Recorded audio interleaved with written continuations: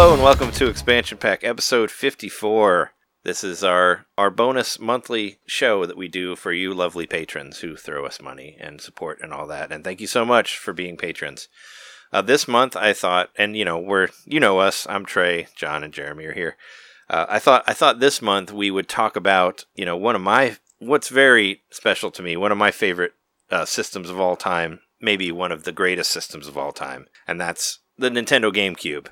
Which has always been known as one of the greatest systems of all time. To me, it was. It was appreciated so much back in the day, and now it's just become legendary. Yeah, I feel like it was basically the most mainstream system. Right? Maybe it didn't sell as well when it came out, but you know what? Some people don't know how to appreciate things when they come out, and then they get wiser later in their older years. But this person right here, me, I always knew that the GameCube was Also great, me. and I always loved the GameCube. So. All you Xbox people, you can just fuck right off. That's what I say to you. No, you just play computers. You just have a computer. You can go play Halo. Let's see how well that's aged. Yeah, the GameCube is still one of my favorite systems of all time, and I didn't realize that it was just the birthday of the Nintendo 64. I guess we could have got an episode on that, but no, we're doing it on GameCube because GameCube is life, GameCube is love, and all that. GameCube is tiny, and also, we're in this new golden age of GameCube. On Switch, where we're getting some re-releases, some GameCube stuff re-released, like we got Pikmin 1 and 2 and Baten Kaitos and Super Mario Sunshine, plenty of GameCube games getting re-released, and I hope that trend. Oh yeah, not to mention Thousand Year Door is coming soon next year, not next week. So lots of GameCube stuff coming. So I was like, hey, let's do an episode about our favorite GameCube games because we have not done that yet. So. We are going to do our top 10. And I put together a soundboard so you can listen to some. So I got some fun stuff from the games. Maybe you can guess what they are whenever it comes to me. And I'll say, this is my number, whatever. I'll play a section from the game and you can see if you can figure it out. For me, I'll just do that, but with my mouth. It'll be even more fun. I'm sure you'll. And I'll do that with the smell that you will smell as you're listening. I'm sure you'll figure it out pretty easy. But, should I go last or first? Who wants to go? What's our order here with number 10? Let's do the usual. Keep it simple, like the GameCube. That means me. Just a square. The GameCube is a great system. I mean, for anybody, like, coming off of the Nintendo 64, that was, like, cartridge-based, and, we finally got discs, even though they were smaller discs, but finally having discs for Nintendo was pretty cool for me. I was excited about it. And there's still a lot of, looking at the games... If you like can maximize your video enough, patrons, if you look at the top corner here, my actual top 10 is in the order right here. So spoilers, so that you can find it right there. I already arranged them specifically, so I think they're a little bit different now, but you can look at that and think that that's what it is. See, mine are arranged autobiographically. Yes, we have to remember where you got them from. No, I thought I'd do my list a little bit different, I guess. I'm not, I'm going for the games that I played the most, like the ones that I love the most, the ones that like were in regular rotation all the time on GameCube. So there might be a couple missing that you're like, where's that one? Well, that's why it's not there, because I didn't play it as much as the other ones. Also, that the rest of the show might fill in some of those holes with. Yeah. Also, they're probably on your other list, so it's fine. You'll pick up the slack for that.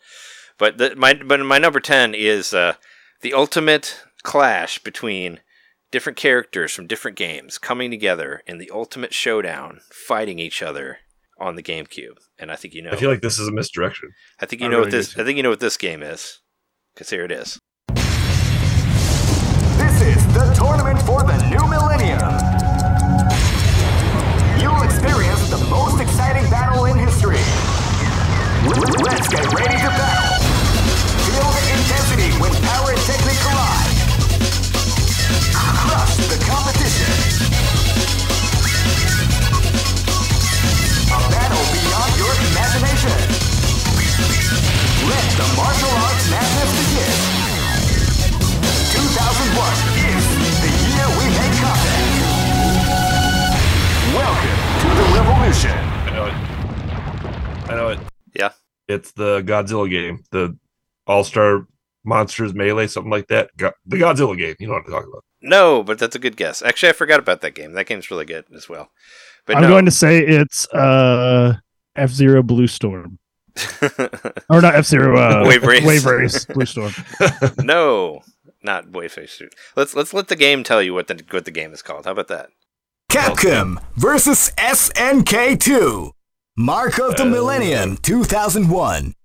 Yeah, Capcom versus SNK 2, which so I kind of did a misdirect there, trying to make you think that I'm talking about Super Smash Bros. Melee, but the game that we played the most when I was in college on a bunch of student films was Capcom vs. SNK 2. Like, that game was off the charts. Like, we played that game like it was going out of style. And it was the first time I had ever really experienced the SNK fighting characters. So, like, Terry Bogard and, like, what's the guy from Samurai Showdown? And, like, all these different characters from Art of Fighting and, like, King of Fighters and all these different games are in there. And it was finally the combination of the Street Fighter stuff versus the SNK stuff. And it basically sparked my interest into it and brought me into buying all the stuff for Wii later when I bought, like I said, Art of Fighting and all that stuff. Even though I think I did play Fatal Fury on Super Nintendo when I was a teenager, and I did play Art of Fighting as well, but I didn't know it as well. But yeah, I think Capcom vs. SNK 2 like still stands up. Like, it's a game that I still play to this day. I'll put it on and still play it. It has a great soundtrack. Like, the backgrounds are really cool. It's got a whole bunch of different modes that you can do, like on how you decide how you're going to use your finishing move and all that. Like, you got super moves. You can pick 3 characters. You can't tag them in and out like you would in Marvel vs. Capcom 2, but it was the closest thing to that we got for the Nintendo GameCube. And for me at the time, like, the fact that, like, 64 had, like, pretty much been shunned by, like, Street Fighter and all that, like, there was no Capcom fighting games on 64. It was really refreshing to see Capcom come back to the GameCube and bring this, like, wonderful game over there. And I don't know if it's still, but I think on the box it said only for GameCube. It was a GameCube exclusive, even though I think it might have been on Dreamcast or another system before that, but it was a pretty big deal. And we even I remember playing it with Jeremy, like, I remember playing it with our friend Megan. I remember, like I said, playing it at school, playing it on whenever I did, when I would work on student films, like, we would take it to the hotel we were staying at and we would play it, and everybody was really into it. And yeah, it just got a lot of mileage. And I was like, on my list, I'm trying to, like, just keep everything, like, maybe one thing from every genre. So I'm like, well, what is my favorite fighting game? And my favorite fighting game on GameCube is Capcom vs. SNK 2, hands down. It's a wonderful game. It's a lot of fun to play. And I played the shit out of it. I bought my Hori controllers specifically for that game. And the Hori controllers are basically, they're GameCube controllers, but they look like Super Nintendo controllers. So they have larger D-pads, so you can do the special moves easier. So that was and I got 2 of those specifically for that game. And it was, it was pretty monumental. So, Capcom versus SNK 2. For anybody who's, like, even my friends on the Discord, like Joe and Shake, were both, like, huge fans of it. So it's still, people still talk about it. Like, it's that much of an exciting game. And I would love to see any of these games re-released on Switch. But yeah, Capcom vs. SNK 2, make it happen. Let's get that shit out there. That game was really cool and a lot of fun. And I think, there is a version of it on Switch. You can actually play Capcom vs. SNK on Neo Geo Pocket Color. You can buy that on Switch. It's not the GameCube one, but you can get that version of it, and it's like $7. So if you want to play a Capcom vs. SNK game, that's what you get on Switch. And I have it. It's fun to play, but it's everybody's chibi because it's a Neo Geo Pocket Color game. But That's the one that you can rotate 90 degrees, right? I don't know what you mean. In the Neo Geo Pocket, you could, like, rotate it and then, like, play it vertically. Oh, yeah. I don't know about that. I've never actually owned one. But, But I played it on Switch, and the game is, it plays fine. I think you have less buttons. Like, you don't have the full 6 buttons, but still, for someone like me who only really uses the fierce punch and kick, like, you really don't need all the buttons, But, yeah, wonderful fighting game. It's still, if you, check the videos, if you're on the $5 level, you've seen, I played in the background still on these things. So, you can catch it there. Number 10 for me.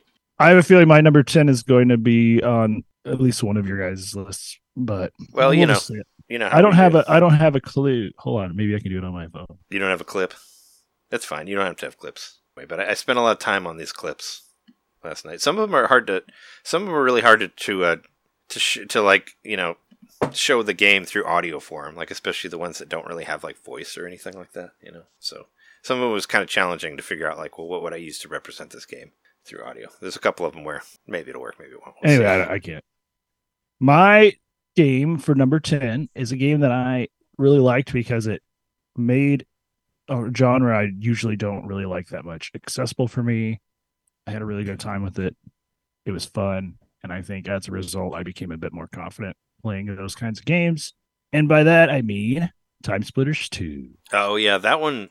Yeah. Yeah, that's a runner-up for me for sure. Like I thought about trying to fit it on my list somewhere, but Time Splitters 2 is an incredible game. Like yeah, no, I love that game. I was surprised. Yeah, I thought it would be on your list because I remember you being so into that game. We played that a whole lot. Do you have it on your list, John? I do. There might be another first-person game that's on my list already that that maybe I didn't want to have two first-person games on there. There you go.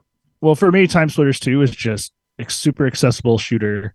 A really fun part about it was how different each level was. You would have like basically a different time period each level you were in, and then I can't remember if you were a different character each time or not. I think you were.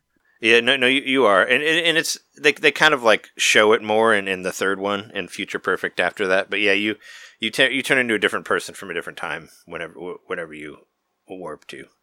So there's like a really cool level, like where you're fighting aliens, and it's like 50 style flying saucer kind of got that like Buck Rogers or whatever kind of feeling to it. And then there's a level where you're like in 1920s Chicago, I think, or maybe it's New York. I can't remember. But it's Chicago, like a mobster level, and you like go around and you kill mobsters. And I remember one of the objectives was to like drain all the barrels of whiskey or whatever that they. Oh had. yeah, I remember that.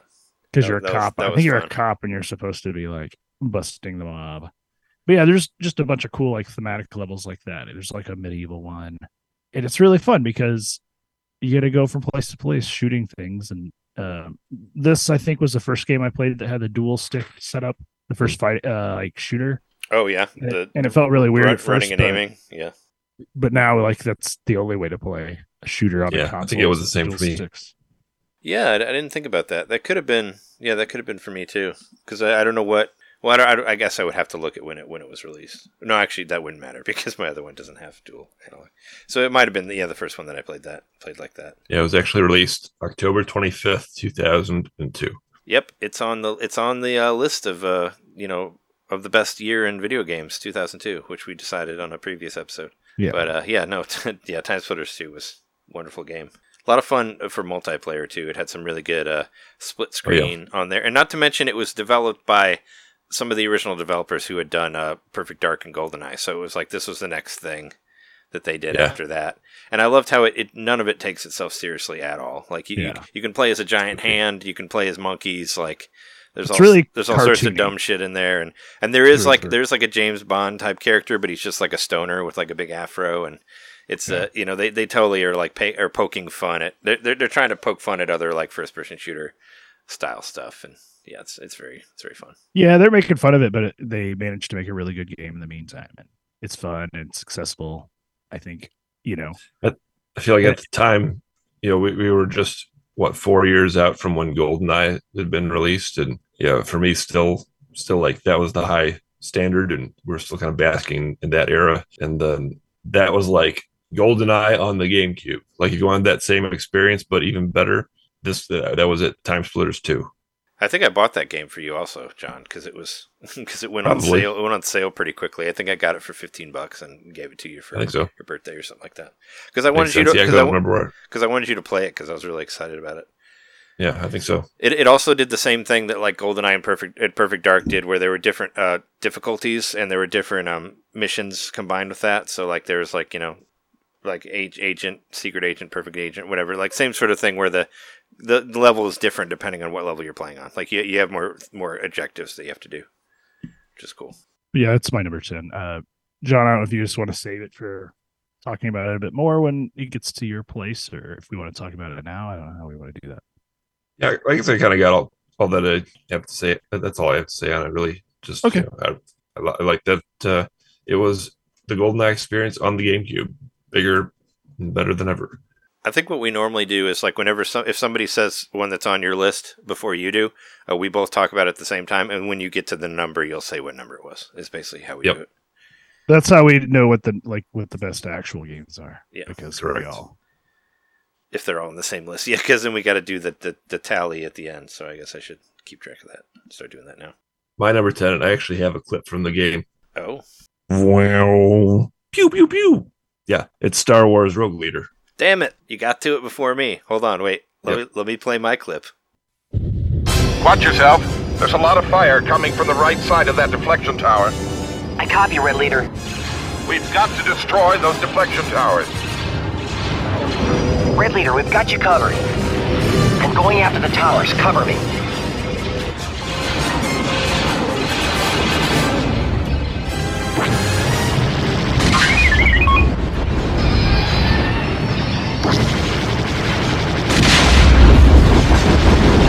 Wedge, follow me. Draw that surface fire away from me. So yeah, I wanted to make sure and get enough of the fake Luke voice on there because that nothing represents Star Wars Rogue Squadron 2 Rogue Leader or Rouge Leader. No, don't say it like that. Nothing represents it better than the fake Luke that like does the lines, but it don't quite sound right. Whatever. But yeah, no. That game was gorgeous. Like that was one of the first GameCube games I ever saw, and it just totally blew my mind. Looking at it, I was like, "Wow, it's so good." Saw. Yeah, it still looks really good. It was a launch game, yeah, launch. So I got this game on launch day, along with another one that may or may not appear on this list. But I bought that one. You know, I'm not really a big Star Wars fan. I'm not a Star Wars fan. I wasn't a Star Wars fan at the time. I just saw how beautiful it looked, and you know, I wanted like a flashy showcase game for the system, and of course you know, there wasn't a proper Mario game on the system, so I went for Star Wars, and I did not regret it because the game was amazing, and it was a great thing to show people who were just you know, in the apartment, and they check out the GameCube, see what it can do.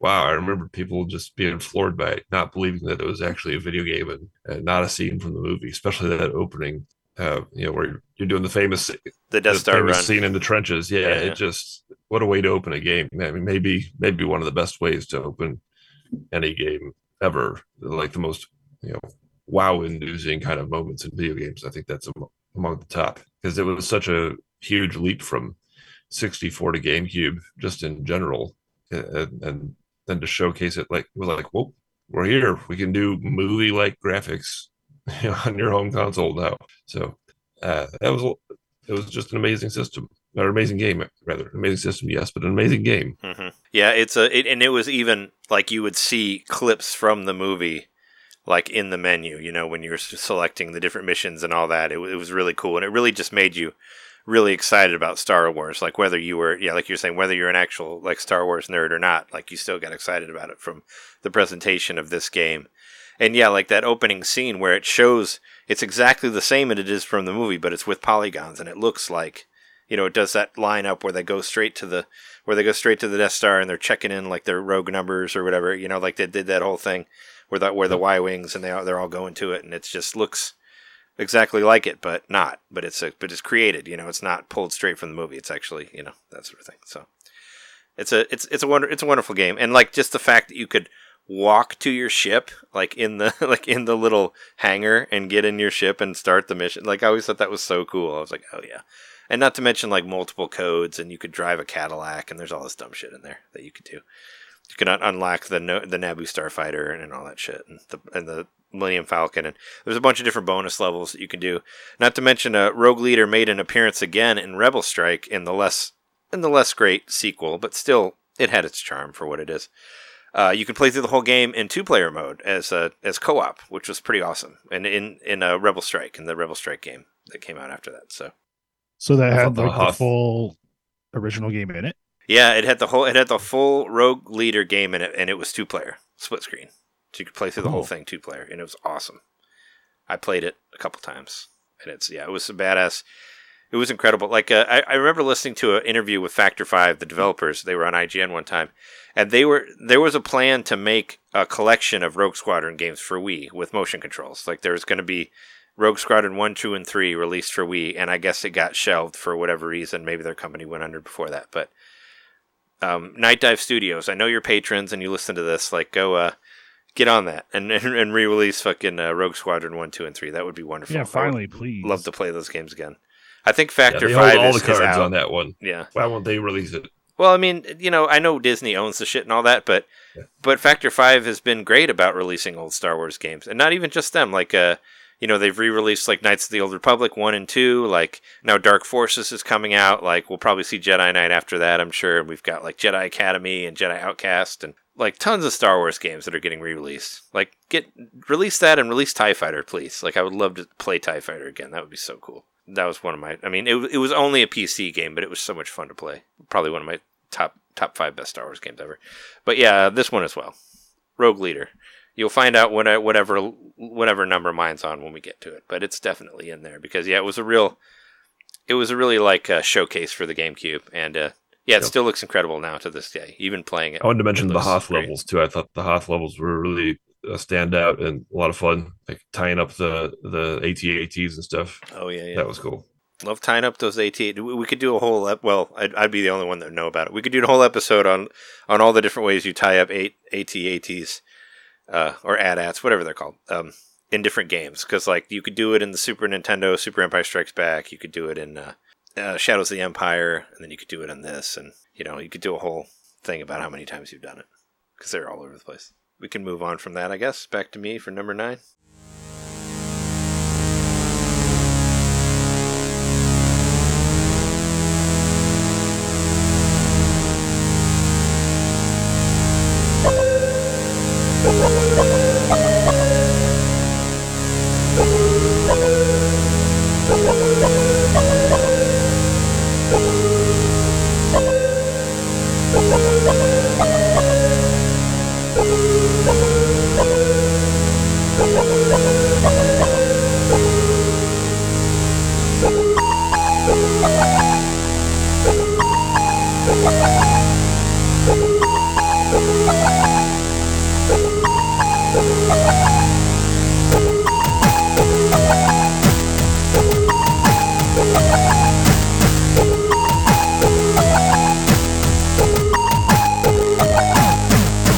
Number 9. This is a game that had incredible platforming, very addictive, wonderful cutscenes in there, and you could just tell exactly what the characters were saying. Let's just listen to them talk right now.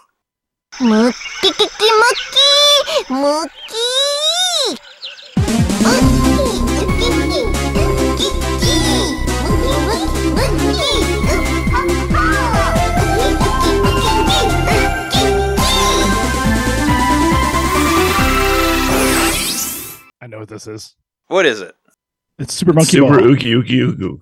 It's Super Monkey Ball 2. Number 2. But yes, Super Monkey Guess Ball what? 2. This is also on my list. Yeah, Super Monkey Ball 2 is an excellent game. Also got a ton of mileage on the GameCube. Like, we played the shit out of those party games. Not to mention somehow Jeremy and I beat the single player. I don't know how we did that, but I think you got through most of it. A lot of yelling, a lot of very like primitive sounds. But yeah, notably, I think this was Sega's first game as a third-party company. Well, I think that's true. Well, I don't. This is a sequel. I don't think so. Well, this is 2.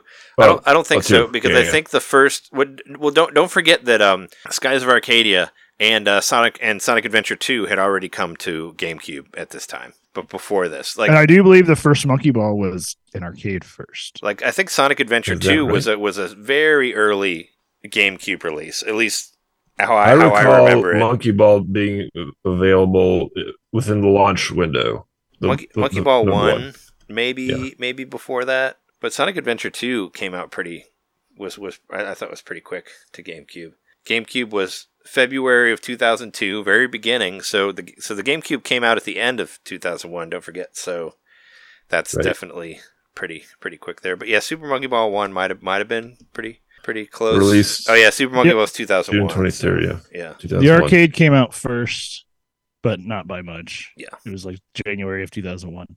But Monkey Ball 2 was the one that we played a lot of because they added a bunch more stuff on it, and it had the bowling where the bowling like moved like a wave, funky bowling. Yeah, or it would like be a curve where you had to throw it and then curve it back, and you could do all these like crazy different bowling lanes. It was the first funky mode game, yeah, with monkeys in it. Yeah, it was funky bowling, and they actually made it to where all the characters played differently. Where like Gon would like throw the ball really far, and the baby one would be slower, and the aiming would be slower and less powerful, but was it Mime and I were about the same.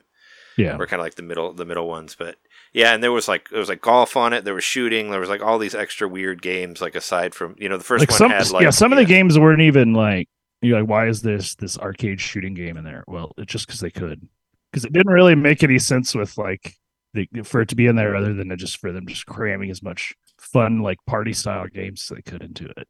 And it had like this robust single player mode. Well, I mean, it had some pretty hilarious cutscenes that are some of them are kind of creepy now because Dr. Badboon was like real creepy on Mimi in those cutscenes. That's kind of why they redid them for this one got re-released on Switch as well, like as a collection of Monkey Ball 1 and 2.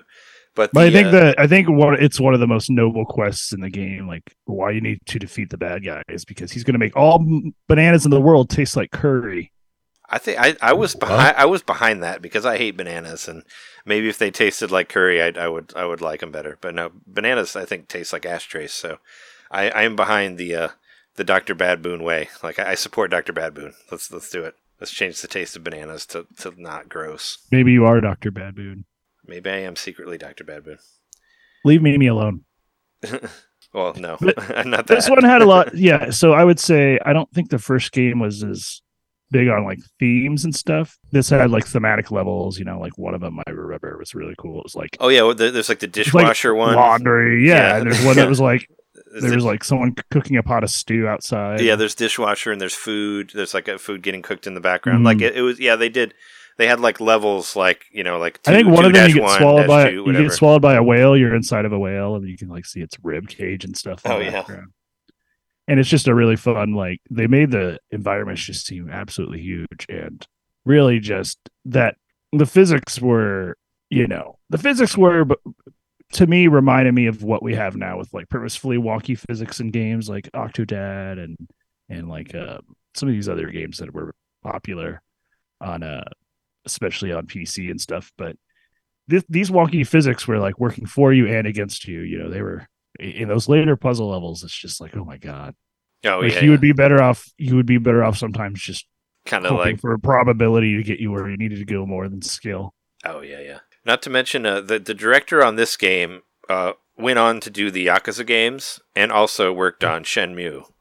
So I mean, and he also worked on another game that I will mention later on my list. But yeah, no, he's got a pretty amazing credit list, and I thought it was just weird just unbelievable that the guy who did Monkey Ball went from Monkey Ball to Yakuza. Went from Yu Suzuki. It's Toshihiro Nagoshi. Okay. He was supervisor, director, and producer on the original Shenmue game, along with Yu Suzuki. But he was one of the directors. I think this is one of those rare cases where a sequel like gave you exactly what you wanted. It was more of the same and then extra. It wasn't like they tried to like completely change the game or do something like radically different with it. They just made it better, and they made it like have a lot more content. And they made it excellent, yeah. Yeah. And also another game that came out in 2002, best year of games. Right. Also Super Monkey Ball Jr. Was that what it was called for Game Boy Advance? Came out the same year as well. So it was baller year. Which is also a really impressive game because it uses different engines based on what you're playing in it. Oh, sure, yeah. 3D effects. For sure.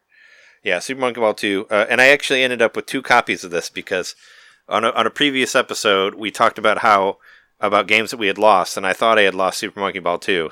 So a friend of the show, Jesse, bought me a copy of it, and then I found the Super Monkey Ball 2 when I was moving. So now I have 2. So the one that I thought I lost was actually not lost. It was just in a different case. So there you go. So I have 2 copies of it now. But whatever, it's a great game. The more the merrier. Sure. All right. Well, for my number 9, not the same game, but once again, I wouldn't be surprised because if you chose the same thing, I'd be like, this isn't happening. Uh-oh. Wait, hold on. You mean this? This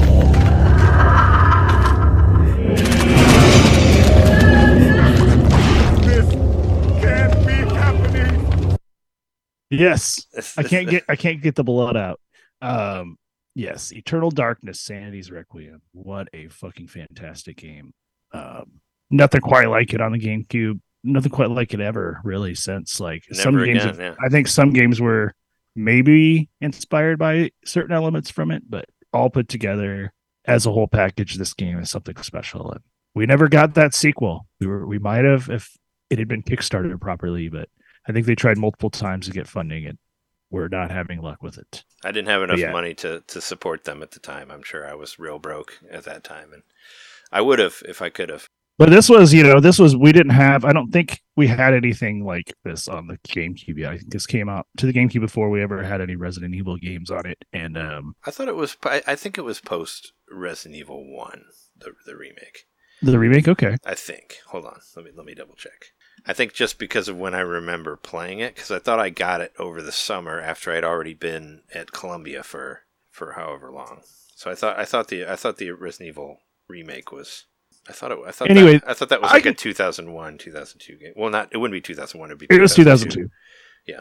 But yeah, I can keep talking about it anytime. But yeah, it was. I never finished it. I got pretty far into it. I really want to try finishing it again. But kind of like my number 10, Time Splitters. You're in a bunch of different time periods, and you're different characters, but they're all part of the same family. And so it's sort of a murder mystery. You're trying to figure out what killed I think it's your uncle. Your grandfather? It's your grandfather. They're about 3 months apart. So Resident Evil the remake came out first in March, and then Eternal Darkness came out in June, same year. Okay, 2002. Well, 2 more excellent games for 2002, supporting my point that 2002 is the best game here in games. You have a pretty strong point, but yeah, this game's it's something special. It's very very gory, very twisted for a Nintendo game, and I don't know if it came out on anything else. I think it was a GameCube exclusive. It never, right? Yeah, it never did. That's why it's so expensive. Also, it's like $300 to get a copy or something. Is it really? Like that. Yeah, maybe not. It's at least 100, maybe 2. You have one. I have a copy of just the disc, but I don't have the. I mean, good enough. You can play it. No, I know it's a pretty expensive. I will say all the games on my list I own, which wasn't a prerequisite. It was what I did. Well, me too. I did the same. You can buy for $80 on eBay right now. So just disc only. That's not as bad. It says it's. I don't know. I was at a store and some other kid was buying it and they bought it for $100.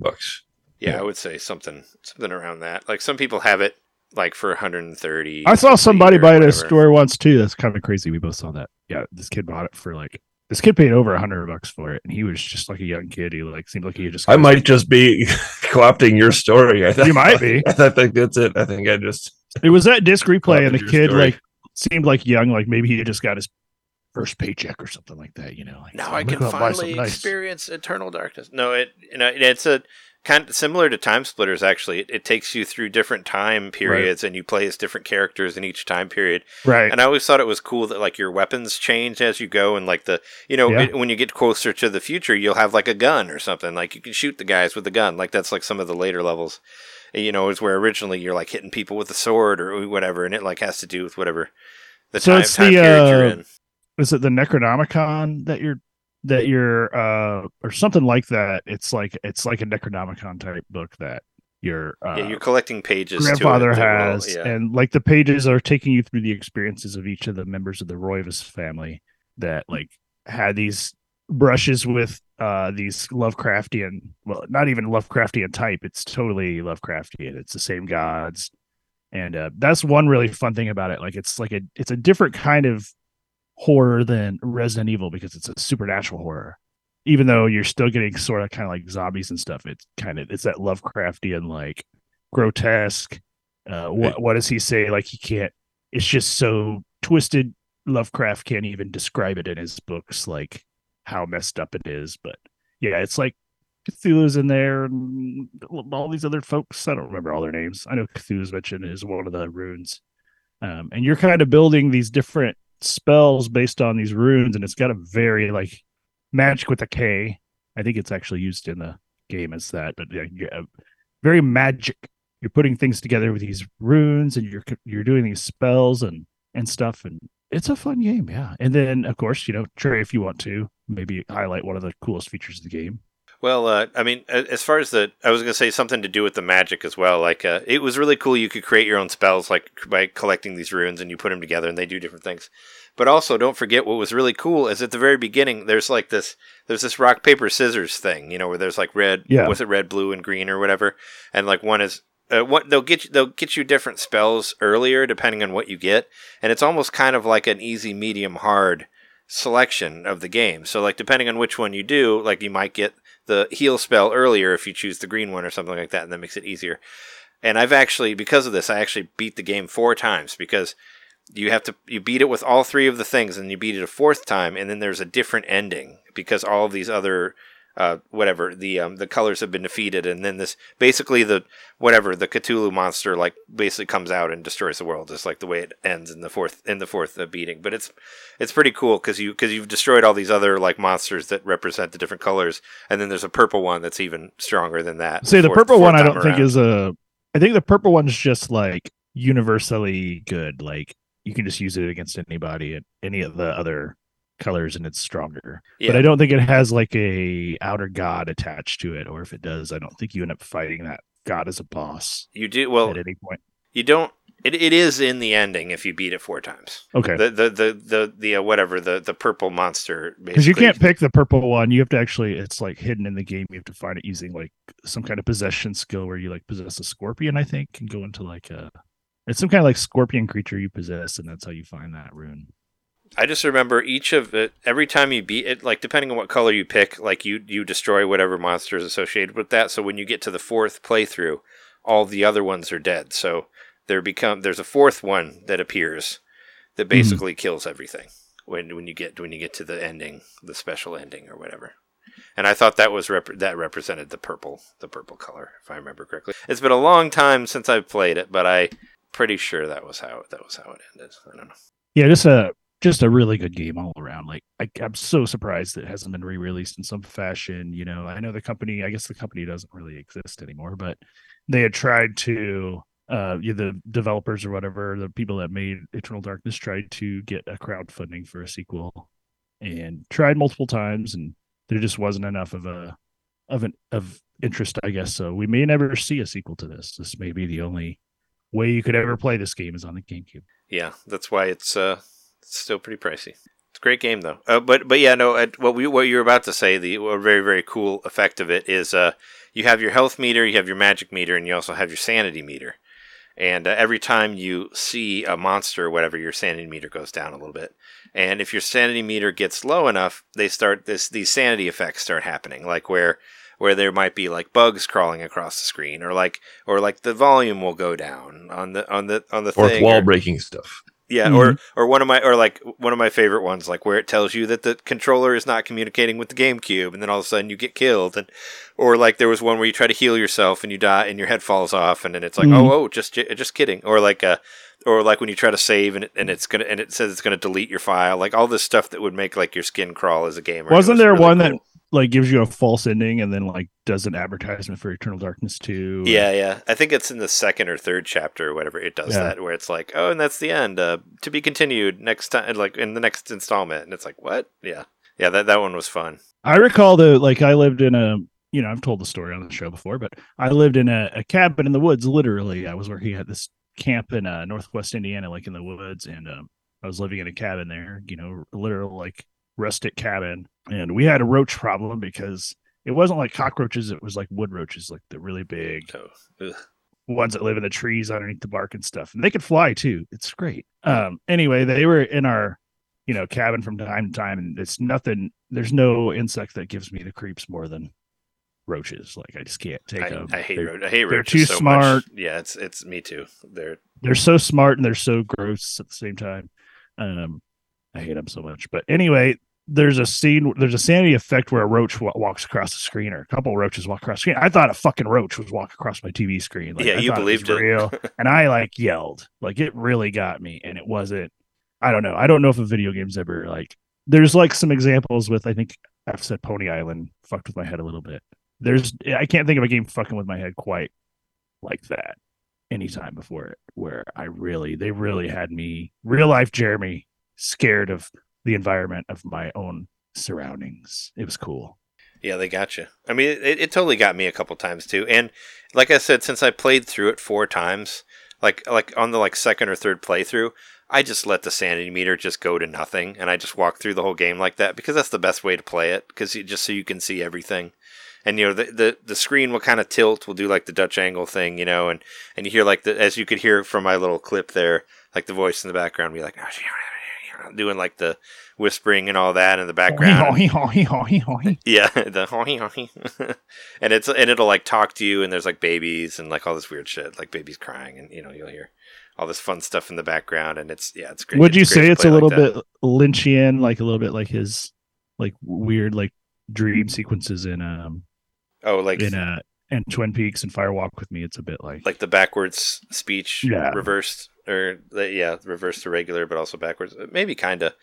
I looked at the ending again. So the character Mantarok, which is a big giant purple thing, basically thanks you for destroying the other 3 ancients and proceeds to take over the world after you do that. And I thought it was the purple, represented by the purple runes, because it's the one that's outside of everything. But basically the twist ending is like, oh yeah, no, by destroying all these other things, you actually unleashed an even like scarier thing. Nice. So yeah, and it's like, all right, no, end of the world. There you go. It's all your fault. But great game, yeah. Eternal Darkness. We can move on if you're done with that. I'm good. My number 9 is a game from a series that I later went on to love very much, even more than I loved this game on the GameCube. It's Hitman 2. Oh, Hitman 2. Yeah, the original Hitman 2. I forgot that was a GameCube game. I forgot about it. It was on GameCube. Yeah, it was not. It was like originally on PS2, and then a long time later, like a year or so later, it came to GameCube. That's part of the reason why I liked it, because I knew that there was, back in the GameCube era, it was mostly Nintendo stuff, and a smattering of third-party games that were mostly geared towards kids, and here was a proper PS2 mature game being released on the GameCube, and it was one that had intrigued me because I like the stealth aspect. I enjoy stealth games. I did back then, even more so now. I loved that in the era of the post GTA 3, when everything was about making an open world and just running and gunning, here was something that was similar to that, but used restraint and punished you for running and gunning. And it just created this tension, which I really hadn't, it's a type of tension that I hadn't experienced in a video game before, where you're supposed to just sneak in, pretend to obey the rules, but break them when nobody's looking. And that just created a whole lot of entertaining experiences. Like in one level in particular, I remember going to this big fancy party, and on the GameCube, first of all, just seeing 40 NPCs in a room, that alone was something new, because that you couldn't really see that on that 64.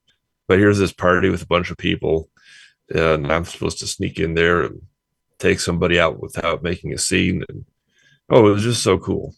I thought that game was amazing at the time. I put a lot of hours into that one, and incidentally, I picked it up at a Best Buy for like $20 or something. I got a really good deal on it. I don't think it sold that well, and I think it went pretty quick to the discount section. But hey, I made good on that. So Hitman 2, Silent Assassin, the start of what would go on to become a favorite series of mine. Yeah, I was thrown for a loop when you were so excited about Hitman 3. I was like, I don't remember hearing John ever talk about Hitman, but here we are, 500 hours later or whatever, or 600, however many you have in there.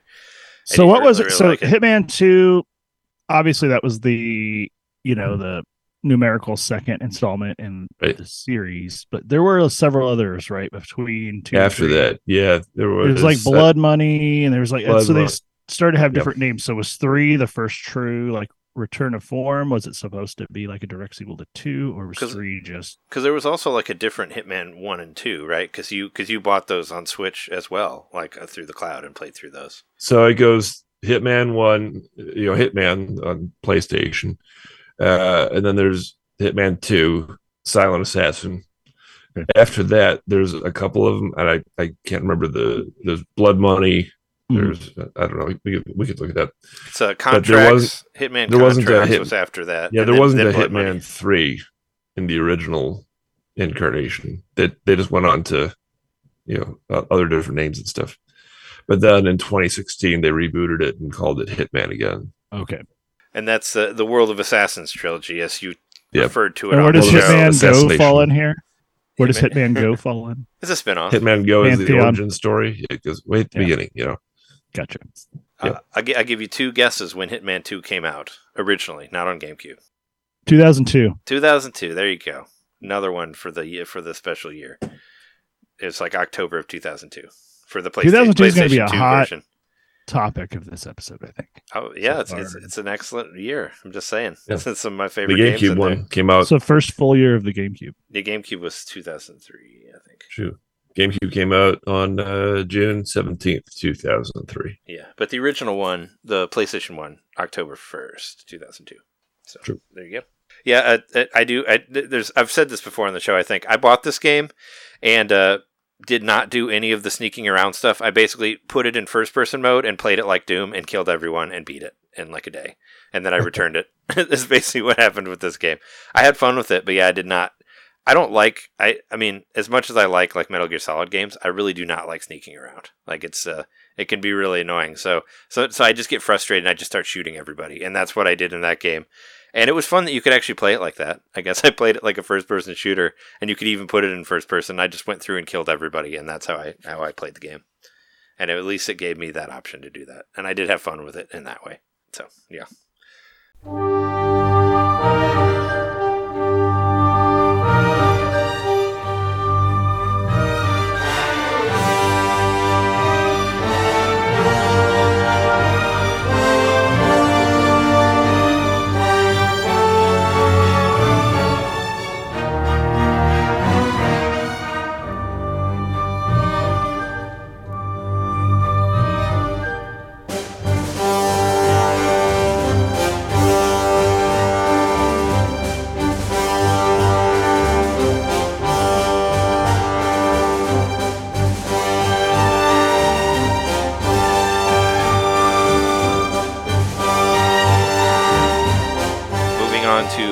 Number is it? It's one 8. that it's. I already did this one, so I don't need to spend any time on it. My number 8 is Rogue Leader.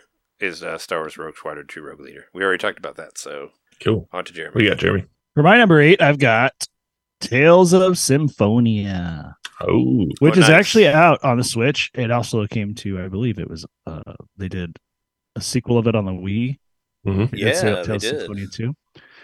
So Tales of Symphonia on the GameCube was a fairly late life cycle release for the GameCube. In fact, I think it was part of a lot of, I don't know, it was one of those games where maybe originally it wasn't going to come out here and then it got released here, or am I confusing that with something else? Tales of Symphonia was 2003, so it's not that. No, I'm thinking of actually, Xenoblade. No, actually, no, that's Japan. That's Japan to release 2004 in America. Yeah. So anyway, never mind. Yeah, that was pretty late in the life of the GameCube. Like the GameCube was kind of getting neglected by that point, even though it was only the third full year of its life cycle in the US. But no, I just remember this was when I was living with my cousin and his fiance at the time, and she always just found really good. Her brother worked at. They were engaged. Yeah. Oh, I thought because they broke up. Like they didn't get married, right? They never got married, but they were engaged. You're talking about Sarah? I didn't know they ever were engaged. I guess because they broke up, I figured they weren't engaged. They were, but it wasn't like, I don't think anybody bought the jewelry or whatever. But okay. They talked about it. But anyway, they were living together at the time, and Sarah's brother worked at a game store. I think it was, it wasn't GameStop. It was actually it was a game store that was popular in Northwest Indiana. That was more of like a mom pod. I can't remember what it was called, but he worked there, and so he would bring home all the good games. He got to play them, and at the time I just wasn't I didn't have very much money. I was working basically just part time at the time. I was living in Danville. I was just stressing myself out to make ends meet. Couldn't really buy games, and so it had kind of fallen off. And I think by then my GameCube didn't work anymore. So I was playing my roommate's fiance's GameCube when she brought Tales of Symphonia. and said, "Hey, you got to play this. This is great." David won't stop talking about it. He just beat it recently, and now he's letting us borrow it. Yeah, I played the shit out of Tales of Symphonia. It was my first truly like 3D RPG that like I actually finished. Like I actually played all the way through it. I love it. It was so good. There was never a moment in that game where I was like bored. Like it had a job system. I finally understood job systems. It had like all this extra dialogue you could cooking engage too. in. Yeah, it had cooking. There was extra dialogue you could get while you were just traveling in between spots in the world. Little skits that they'd like talk to each other. I always thought that was really cool. I bought and beat this game as well, even though I thought it was kind of a little bit on the easy side. I did like it, but once I got like one move, I just used it on everybody, and it was kind of like I do recall just hold up the two analog sticks, and you do this flip with Lloyd, and it'll basically kill everyone. I recall doing a lot of spammy type stuff, but at the same time, I was still investing my points into my characters and switching out their jobs and stuff. So it's had a really nice, robust RPG system, and it still felt old school, even though it was a fully 3D RPG. I think it was still like random battles to a certain extent, but then you would also like you were doing like real time. Yeah, it would like flip to a.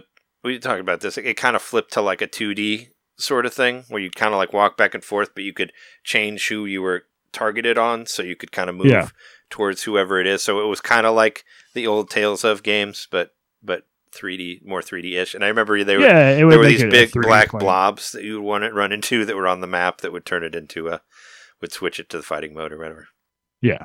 We actually all own this game. I bought this game just because I was still like coming off the N64 and being jealous of the PlayStation, which could show things like movies and and anime cutscenes and all that. Like anytime a game with anime cutscenes came to the GameCube, my attention was raised, and I was like, oh, "Cool! I want to get this game. I don't care if it's an RPG. This is like it's cool. We got an anime game on the GameCube." So I didn't actually play it that much. I got it a little bit later. I think I got it on I have the player's choice version, I believe. So I think I got it for like $10, and I would doubt that I even put like 5 hours into this game. So I don't really recall it at all. I own it. You could have got. I mean, it's a little bit more actiony. So maybe if you were return to it now, maybe you'd be a little bit more into it because it's not really like press a button and then they do a thing. It's I don't not think like the story exactly holds up well. I think it's a very tropey, amnesiac main character, blah blah, kind of like a JRPG experience. But it was fun. I don't know. I really liked it. It was what I needed at the time. Like I really needed. Like I said, I was just stressed out. I wasn't working as much as I needed to. I didn't have any money, and I'm sitting at home just like sick of playing Guitar Hero. And we get to like revive the GameCube. This new game that I haven't played on the GameCube. The GameCube was very like scant on releases at the time, and I just loved this game so much. Could have been some of Namco and Nintendo's first like collaboration together before like Smash Brothers and all that. So. Because I know that's kind of where it came from, was they decided they wanted to do a game together for GameCube, and there you go. This one, you said this one was re-released for Switch, and it's a shame because it doesn't run as well as the GameCube version, because I guess they lost the code for the GameCube one, so it was based on the PlayStation version, which is not as good. So you don't get the 60 frames per second that was on GameCube, which is like. That was like 20 years ago. You should be able to do it on here. Yeah. And there's a bunch of other like kind of glitches on it. I really wanted to get it, but I heard that there was like missing dialogue and like some like parts where it kind of freezes for no reason. And I think they've patched it a lot since then, so hopefully it's better now. So I'm still kind of like, maybe I'll try that version. But it just saddens me that it's not the GameCube version. That it's not like a prettied up version of the GameCube one that just runs better than any of the other ones. So. I think as far as like Tales fans go, this one's usually held pretty high for its story and stuff. But I think it's if you're looking to like follow the tropes and stuff, you're gonna find them here. But once again, it was at the right place at the right time on the right system for me. And Tales of Symphonia just kicked it out of the park. Really pretty too, and it had like anime cutscenes and like animated, and it was like yeah. cel shaded, so and it just looked really, really good, and that style. Characters look really nice, and I liked the characters. Like I liked, and there was that one guy who like was arrested, and he wore his like handcuffs all the time, and he just kicked people. Yeah. Like that was my favorite character in the whole thing, was the guy that kicked everyone. But yeah, no, I like that. It was like, oh, I'm like trying to like do whatever. Do my time for my sins or whatever. Those type of characters. I always like those characters. I remember the story reminding me a lot of Lunar Silver Star story when I played it. So it's got similar things happening in it as that game if you've ever played it. But it's still great. It's very anime. Yeah, I had a good time with it. I have the sequel too, but I never played the sequel. Same. But I did buy it. I do own it. I have not played it. But I did play this one all the way through, and it was I had enough fun with it that I stuck through it. I just remembered I thought some of the battles got kind of easy later in the game, but that's fine. Number 8, Time Splitters 2. Moving on. There it is. Time Splitters 2. Hey you. It's me, Mario. Yeah, you. Subscribe to our Patreon to hear our bonus shows, which happen every month. I'm tired. Tired of all the big corporate podcasts spoon-feeding you the same old video game news on every single show? Spaghetti. Ravioli. Then expand! With Nintendo Main Expansion Pack. It's us talking about old games that were important to us. It's us interviewing people that we meet at conventions. And heck, it's live shows from those same conventions. It's basically everything you could want that Nintendo Main ever made. Here we go! And it's just $1 a month. That's less than a bad indie on the eShop. It's $12 a year, which is less than Nintendo Switch Online. Thank you so much for subscribing to our Patreon and supporting Nintendo Main. Just go to patreon.com/Nintendo Main Podcast and hey, Mario, let go. Whoa. He's throwing us back to the show. So long, Bowser. Patreon.com/Nintendo Main Podcast. Game over.